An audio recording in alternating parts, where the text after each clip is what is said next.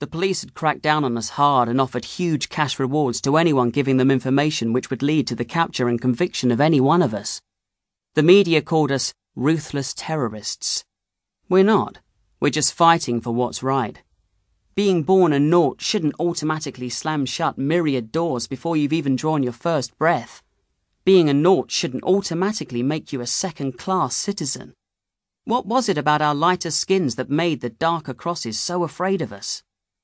But the cross authorities had made a big mistake killing my brother. Now Callum was a martyr, and martyrs were far more dangerous. Every night before I went to sleep, and every morning as soon as I woke up, I promised my brother that I'd make sure those responsible for his death would suffer. Every one of them. But with all the liberation militia cells nationwide scattered to the four winds and desperately fighting for survival, it was hard to rest long enough to come up with some kind of long-term strategy. Long-term living had taken a back seat to short-term survival.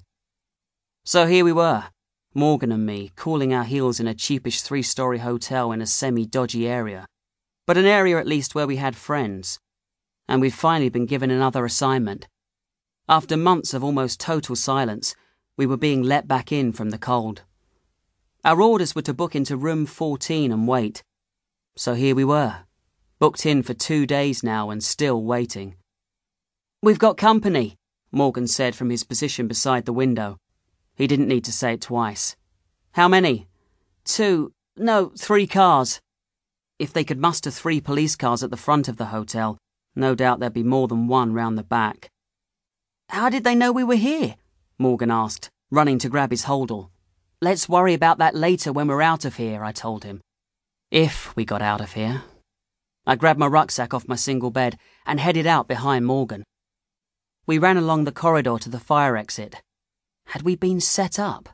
More of Andrew Dawn's handiwork.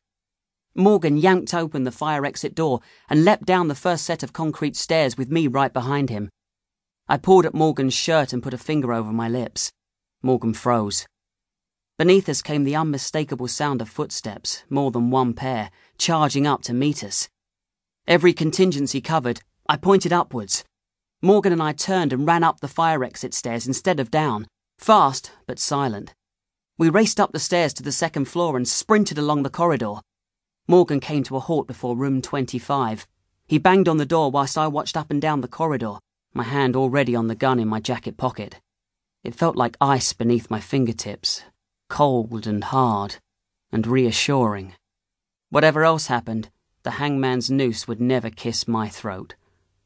The door opened almost immediately. Morgan raced inside, followed only a moment later by me. I shut the door and immediately stood to one side of it with my back against the wall. It wasn't unknown for the police to gun down an innocent door without warning, and tough luck if you were standing behind it. A muscled, middle-aged crossman with a moustache and short-cut hair stood in the middle of the room watching us. I put my ear to the door and listened.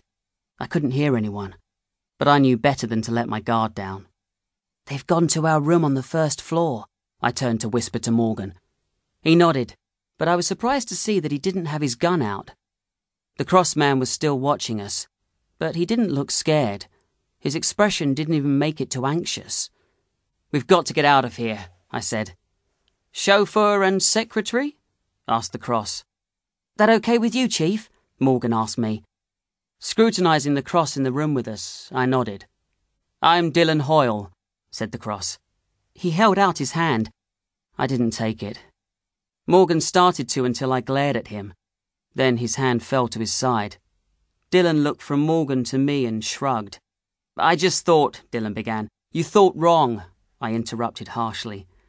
"Fair enough," Dylan shrugged again. "You've both worked for me for the last 18 months. Your false papers are in my jacket pocket." He took out the papers and handed them to us. "We've got less than 5 minutes before they start checking every room in the hotel. Try to make yourselves look as much like the photos on the fake IDs as possible." "Do we stand a chance?" asked Morgan.